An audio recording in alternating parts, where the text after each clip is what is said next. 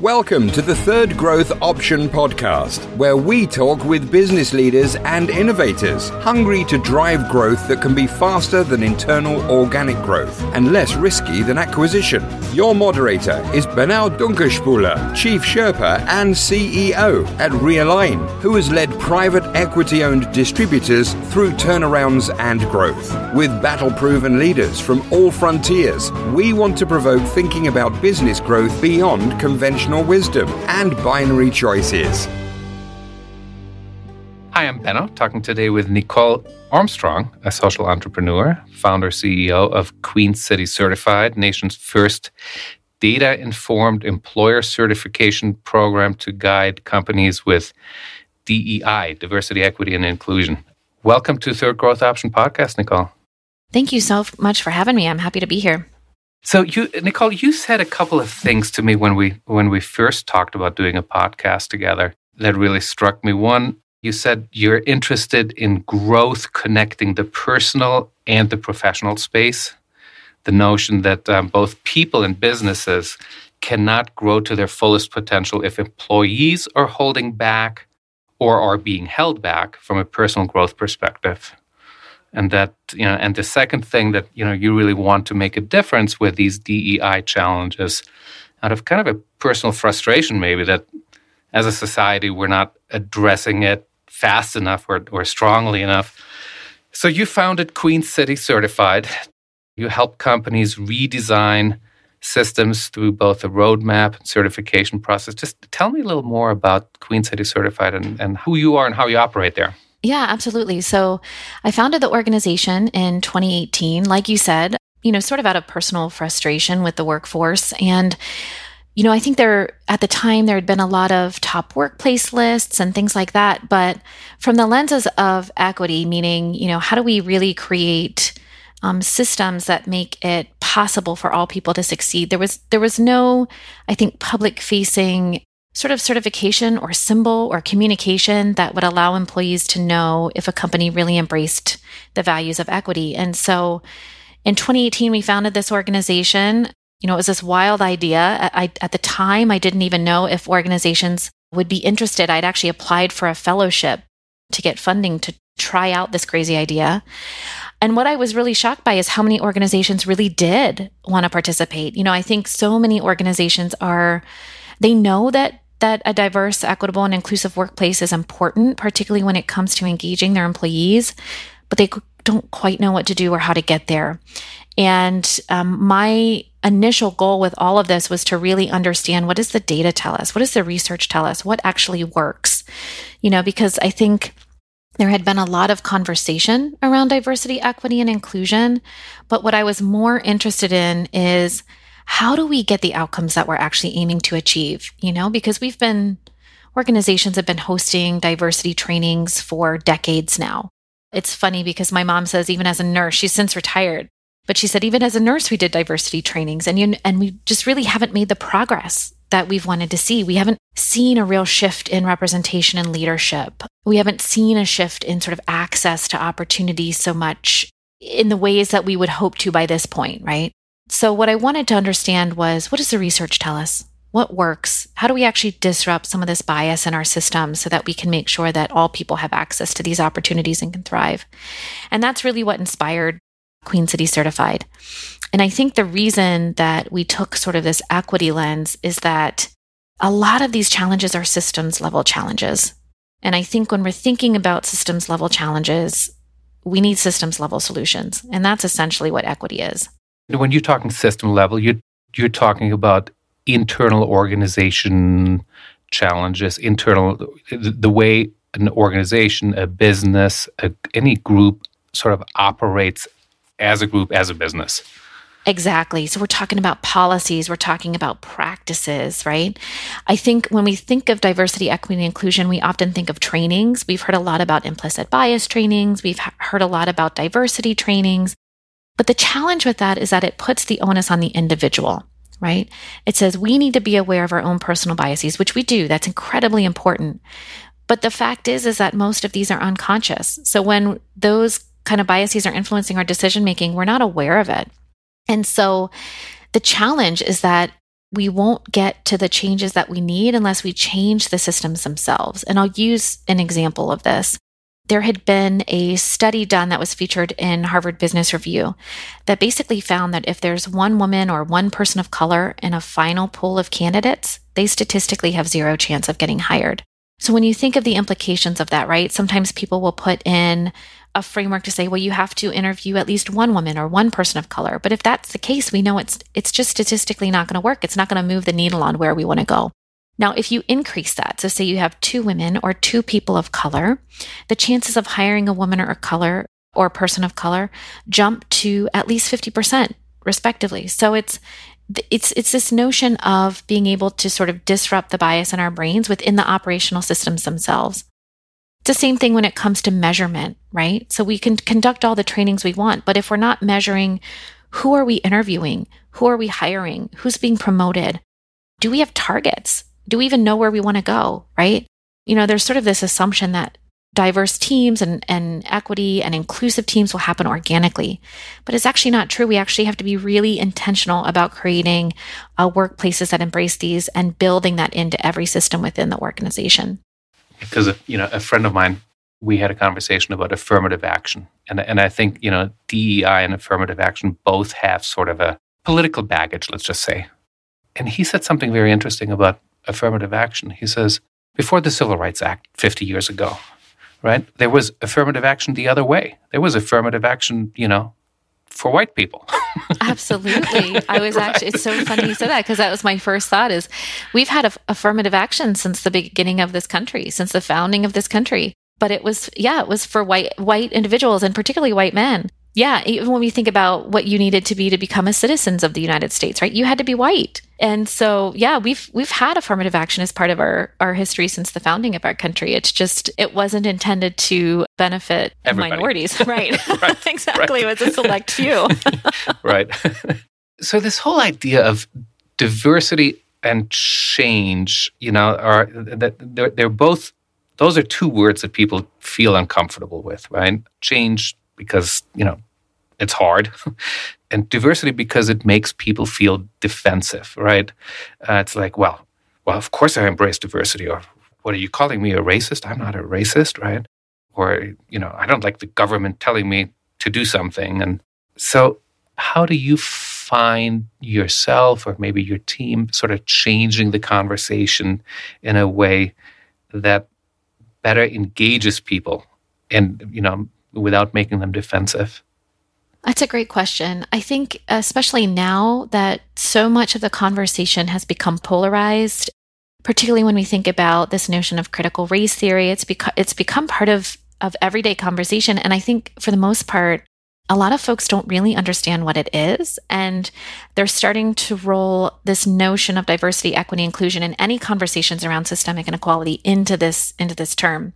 And I think what I would say is when we talk with our organizations, when we talk with our leaders and we have these conversations, they can feel uncomfortable and they're supposed to feel uncomfortable. When we start to address some of the systemic inequality, the oppression that we've built into a lot of our systems historically, it's going to feel uncomfortable. But one way that we sort of address that is we frame it as this notion of, my facilitator, Luna, who does a really wonderful job with a lot of our leaders, she uses this framework of resources and restrictions. And I think instead of using the term privilege, we've heard that term a lot.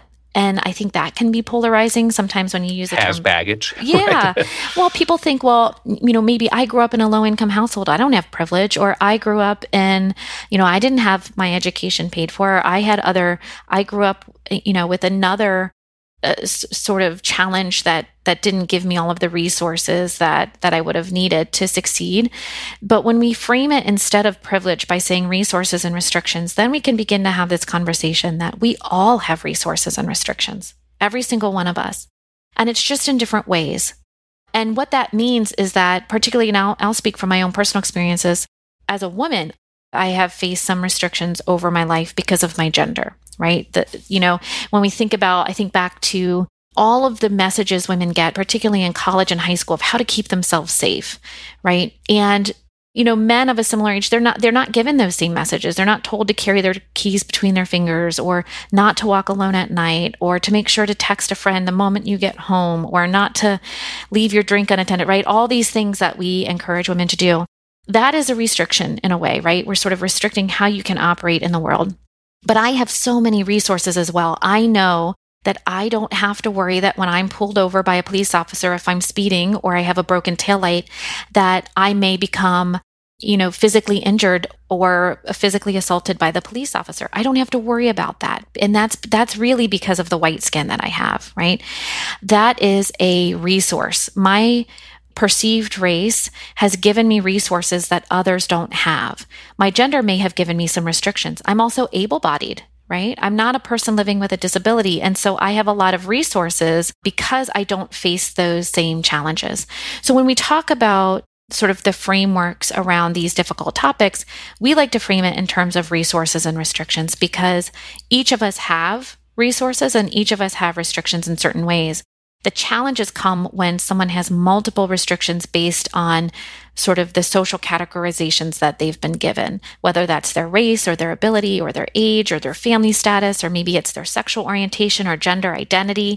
So that's how we frame it. And I think when we start to look at it in that way, it becomes less polarizing, because then we can say, okay, we can start to see how that really functions within our society. We can see examples of that happening within our society. And we're not accusing anybody or wanting them to feel guilty for the identities that they hold. We're really just saying, look, you didn't get to choose the identities you hold, but some of those identities come with the resources that have helped you get to where you are, and some of them might have come with restrictions.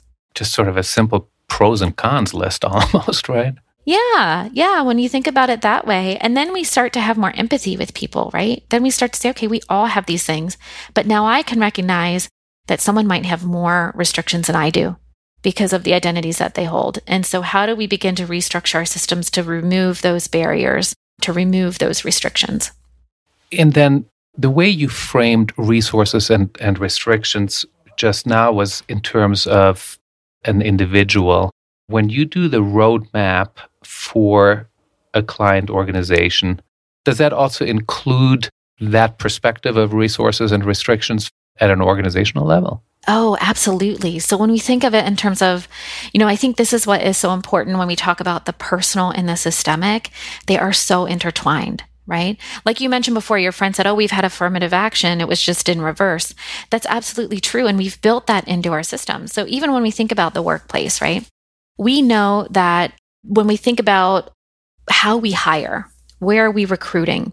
How are we writing those job descriptions? What is the language that we're using? What colleges are we recruiting from, right? All these things we've sort of built into the systems themselves.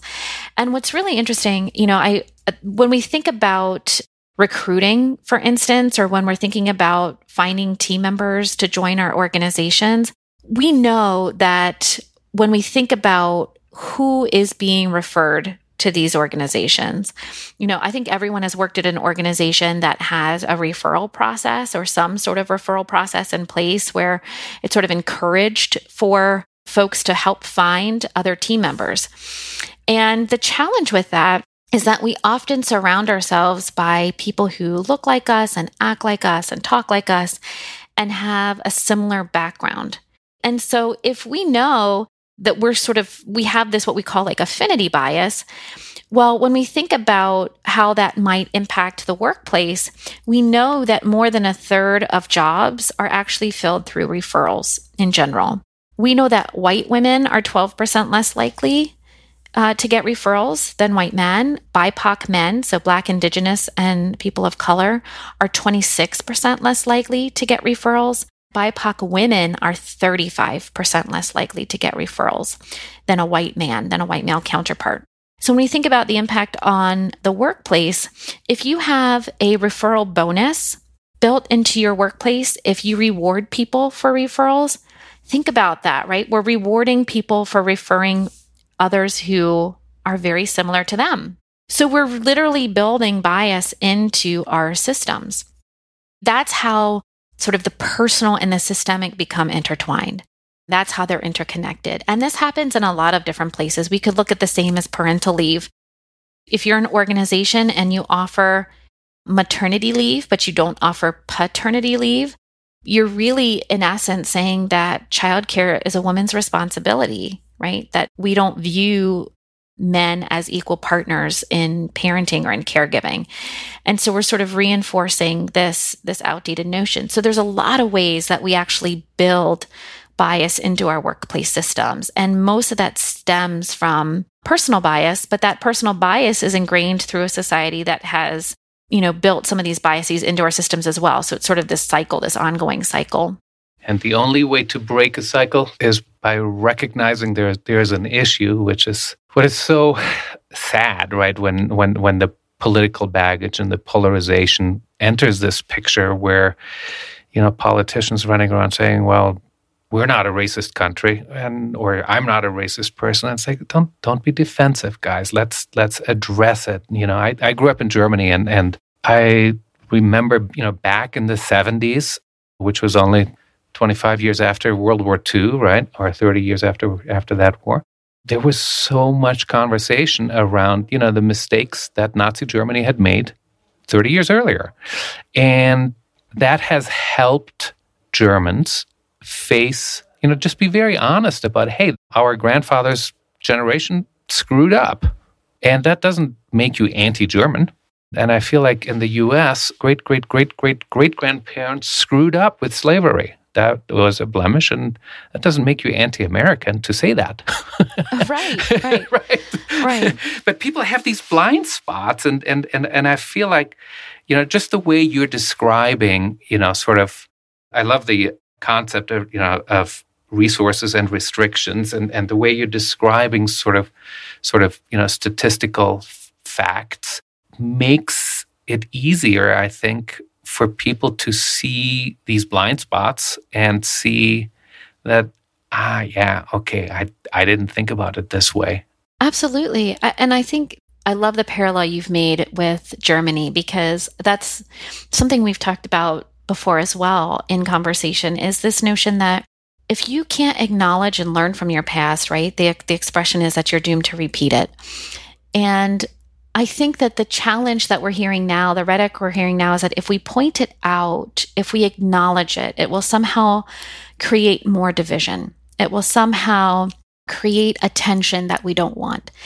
The fact is that there's already some division. There's already some tension, and people have been living with the pain of systemic inequality and systemic racism in particular since the founding of our country. And so whether we choose to acknowledge it or not doesn't change the pain and the fact that it's there. It's there regardless. And it hurts everybody. That's the thing. It hurts everybody.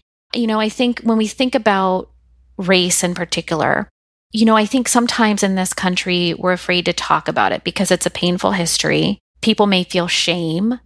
People may feel pain, and they don't know what to do about it. And so it's easier just not to talk about it or to think it's something of the past. But it couldn't possibly be something of the past when we've built it into every system that we have, right? It can't be part of the past when it still shows up today.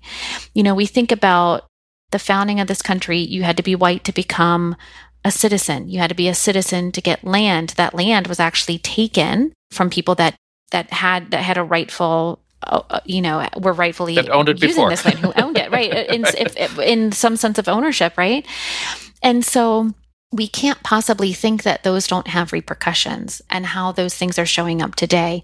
Even when we think of the New Deal, when we think about how neighborhoods were intentionally segregated, there's a history in our country of wanting to divide people into different communities and providing more resources to white communities than to communities of color. When we think about redlining, when we think about not having access to actually purchase a home, you couldn't even get a loan to purchase a home. Or even there were communities like Levittown, or even in Cincinnati, we have one called Mariemont, where you weren't allowed to resell to a family of color, right? There were laws on the books that literally segregated neighborhoods. And then we built laws around education and how we would fund it, and we made it based on property taxes, property values. So when we think about the repercussions of the systems that we've put in place, it's not a thing of the past. Right? Racial inequity is not a thing of the past. It's living with us today. It's sort of an evolution of slavery in a way, of the racial discrimination and oppression that we had hundreds of years ago. It's just taken a different form. And so I think people get uncomfortable talking about it because we want to think that it's something that happened a long time ago, but it's not. Right. And acknowledging we're all good now. Right, we're all good now. Or I didn't own slaves, or my family didn't own slaves, or they came over later. Well, that's fine. But we all, if you have white skin, you benefit from white supremacy, right? If you benefit from the systems that have been designed to serve you, regardless of whether you chose, no one's saying that folks chose to be born the way that they were born, but you still benefit from it. It's okay to acknowledge that you have resources based on that, because then you can start to say, okay, how do we reimagine these systems to be more equitable?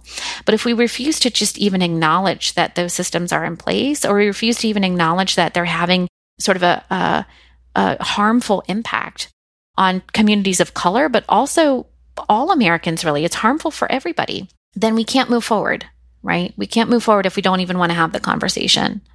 And it's a couple of months ago, U.S. Census data came out, right? Every 10 years, I think they do them. And it was the first time, I don't know if in decades or in forever, that white Caucasians didn't grow in numbers. So the percentage of white Caucasians is quickly approaching less than 50%. It's not, I don't know if it's at 65 or 60%. It's not there yet, but in the next 10 or 20 years, it will be less than 50%. How has that change in skin color percentages, right, representation, changed conversations you're having with business leaders? Has it added urgency to the conversation, or has it added defensiveness? How do you see that? I think a little of both, right? I think organizations recognize that in order to be really successful, they need to be able to recruit the top talent. And that top talent is going to come from a variety of sources. And so this notion of diversity being good for business, that's absolutely true. There's data to support that when you have diverse lived experiences, when you have diverse perspectives, your team is more innovative. It's good for business. It's good for the team. It's good for the company. And so I think a lot of business leaders and employers recognize that. They know that. Living that can be a little bit harder, right? So when we start to think about redesigning systems, it's not entirely easy to redesign or restructure a system. Sometimes we assume that things are the way they are because that's the way they should be, and that's actually not the case. And so it takes some real commitment. It takes some time, it takes energy, it takes resources. And so I think organizations, as they recognize that the country's demographics are changing, that the workforce is changing, and that they need to respond to that, I think, yes, it's adding a sense of urgency. And in some instances, I think organizations are trying to respond quickly, particularly over the last couple of years because of the national conversation and spotlight on police brutality and systemic racism. I think organizations are really struggling to respond quickly. But the one thing that we always talk about with our employers is that this is a marathon, not a sprint. There is no easy solution to this challenge. We talked about this sort of web of the interpersonal and the systemic. Well, we can also talk about the institutional and the ideological, right? There's all these different pieces that work together to uphold these systems. And so it's going to take some time to break those down and to reimagine those. And so I think organizations, yes, they are committed. They want to do the right thing and the best thing for their organizations. They want to embrace diversity by creating an equitable and inclusive workplace. But that requires a lot of intention and commitment. And so that's where we will start to see sort of where truly committed organizations are versus the ones who want to sort of have that short-term window dressing. Yeah, exactly. Yep. Mm-hmm. And then for individuals, I think when we think about the people who are participating, you mentioned earlier change, this notion of change. And I think people know that change is inevitable, but it can also be scary. And I think sometimes the backlash to this work comes from a scarcity mindset, right? That there's a limited number of resources. And so if somehow we start to build more equitable systems, that somehow I'll lose something, right? Something will be taken away from me. Or, there's this notion of I don't know what the future holds, and that's scary. I think sometimes people shy away from conversation or they shy away from change because of fear. And I think that's what's driving a lot of this polarization right now is fear fear of the unknown, fear of losing power that maybe you never earned, but you've always had. And that's how politicians hold on to power, right? Is by peddling fear, oftentimes anyway. Just listening to you talk about DEI and putting data around problem areas and putting strategy and roadmaps to help individuals, help organizations rethink, this sort of painful topic is you're giving me a lot of hope because you're talking about it in an empathetic way, in a rational way, in a future directed way, and you're also facing the problem head on. And you said in an earlier conversation, pain is where the growth happens. You're accepting, and I think helping your clients accept that, there is pain, whether they know it or not, whether whether they talk about it or not, whether the employee expresses it or not, there is pain. And your work is just sort of empathetically and logically addressing that. Am I overreaching here? No, not at all. And I think that when it comes to growth, when it comes to making progress, I always joke that we are sort of unabashedly pro peer pressure. We take sort of this asset-based approach at Queen City Certified because it's, you could easily point fingers at a company and say, here's all the things they're not doing. Or you could easily point fingers at an individual and say, here's all the things they're not doing to create a more equitable society or a more equitable workplace. But what our goal really to do is to sit down with employers and say, okay, let's take a look at what you are doing. How can we accompany you on this journey to get you to the next step, to get the progress that you're really hoping to achieve? Because it's the right thing to do and it's good for business, right? We know all of the things, the beneficial things that come out of this work. But I think we still do have to acknowledge that it's uncomfortable work. There really is no easy solution. There's no one training that's going to solve this challenge. There's no one workshop that fixes it. Correct. No. And if someone's peddling that, then it's snake oil, right? There's no one solution to this. And the other piece that we always try to reemphasize is that everyone's experiences are very different, that people aren't monoliths either. When we're talking about women in the workplace or Black employees or Latinx employees or BIPOC and other people of color, if we're talking about those living with disabilities, people aren't monoliths and their experiences are shaped by each unique identity that they hold. And so our goal, specifically to your point, is this notion of empathy. How do we solve for those who've been most historically excluded, most historically marginalized? If we can solve for those folks, we can solve for everyone. And so part of the challenge is really to start looking at systems and frameworks through the lenses of equity to say, who was this designed by? Who was in the room? Who does it serve? What are some of the unintended consequences that it might have? When we start to shift our framework, then we can start to really think, okay, as we're looking at the way that our workplace is structured, we can acknowledge some of the things that maybe functioned in the past when the workforce was predominantly white and male in some industries, right? Madmen. Right, exactly. And now it's no longer that way. So it's okay to let go of some of those things, right? What worked then isn't working now, and it probably didn't really work then either. I mean, it served a select few, but as we begin Exhibit A, the whiskey in the drawer. That's right. That's right. Right. The rampant sexual harassment, all of those things that we saw in the Mad Men era.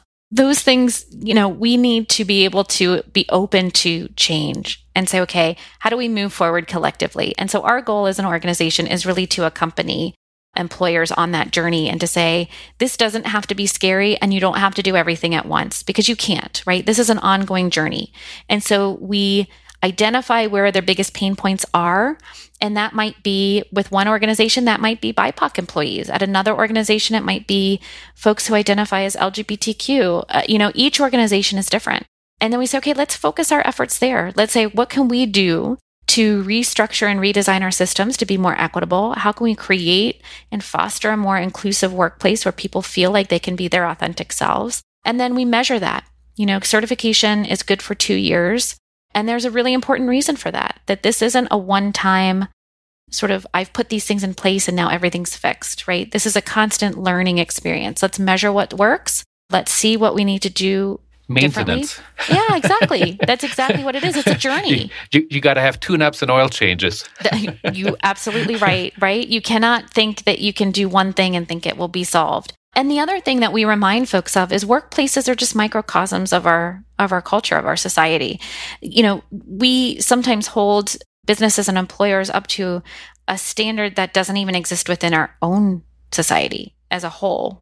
We can achieve equity in the workplace when we can achieve equity in American society, because workplaces are just made up of individuals with their own lived experiences and perspectives and biases and ideologies, right? They're just microcosms of society. So we always remind folks that, when it comes down to it, we're working with people, and we're working with people who've created systems. And so we have to acknowledge that and be willing to work with that if we're going to expect to make some changes. Thank you so much for coming on this episode and explaining and describing, the challenge that you're trying to help with and how you help companies and organizations address it sort of methodically and over time, and then measuring the progress that you're helping them make along the way. If folks wanted to reach out to you one-on-one, do you want to give, I don't know, an email address or a website or a place where they could find you? Yeah, absolutely. Folks can always reach out at queencitycertified.com. And you can also email us directly at hello@queencitycertified.com. We'd love to hear from you. And like I said, there is a way forward. And part of that starts with, exactly as you were saying, sort of having an objective view, looking at our systems, learning from our past, and moving forward together. Thank you so much, Nicole. Thank you. Thank you so much for having me. It's been a pleasure. Hey, if folks wanted to explore other growth topics, you can find me on our website, realignforresults.com, or just email Benno, Benno, at realignforresults.com. Thanks, and keep growing. You can listen to more episodes on Apple, Spotify, or Google. We would love for you to subscribe, rate, and review it. Share it with your friends or colleagues if you enjoyed the content. Always growing.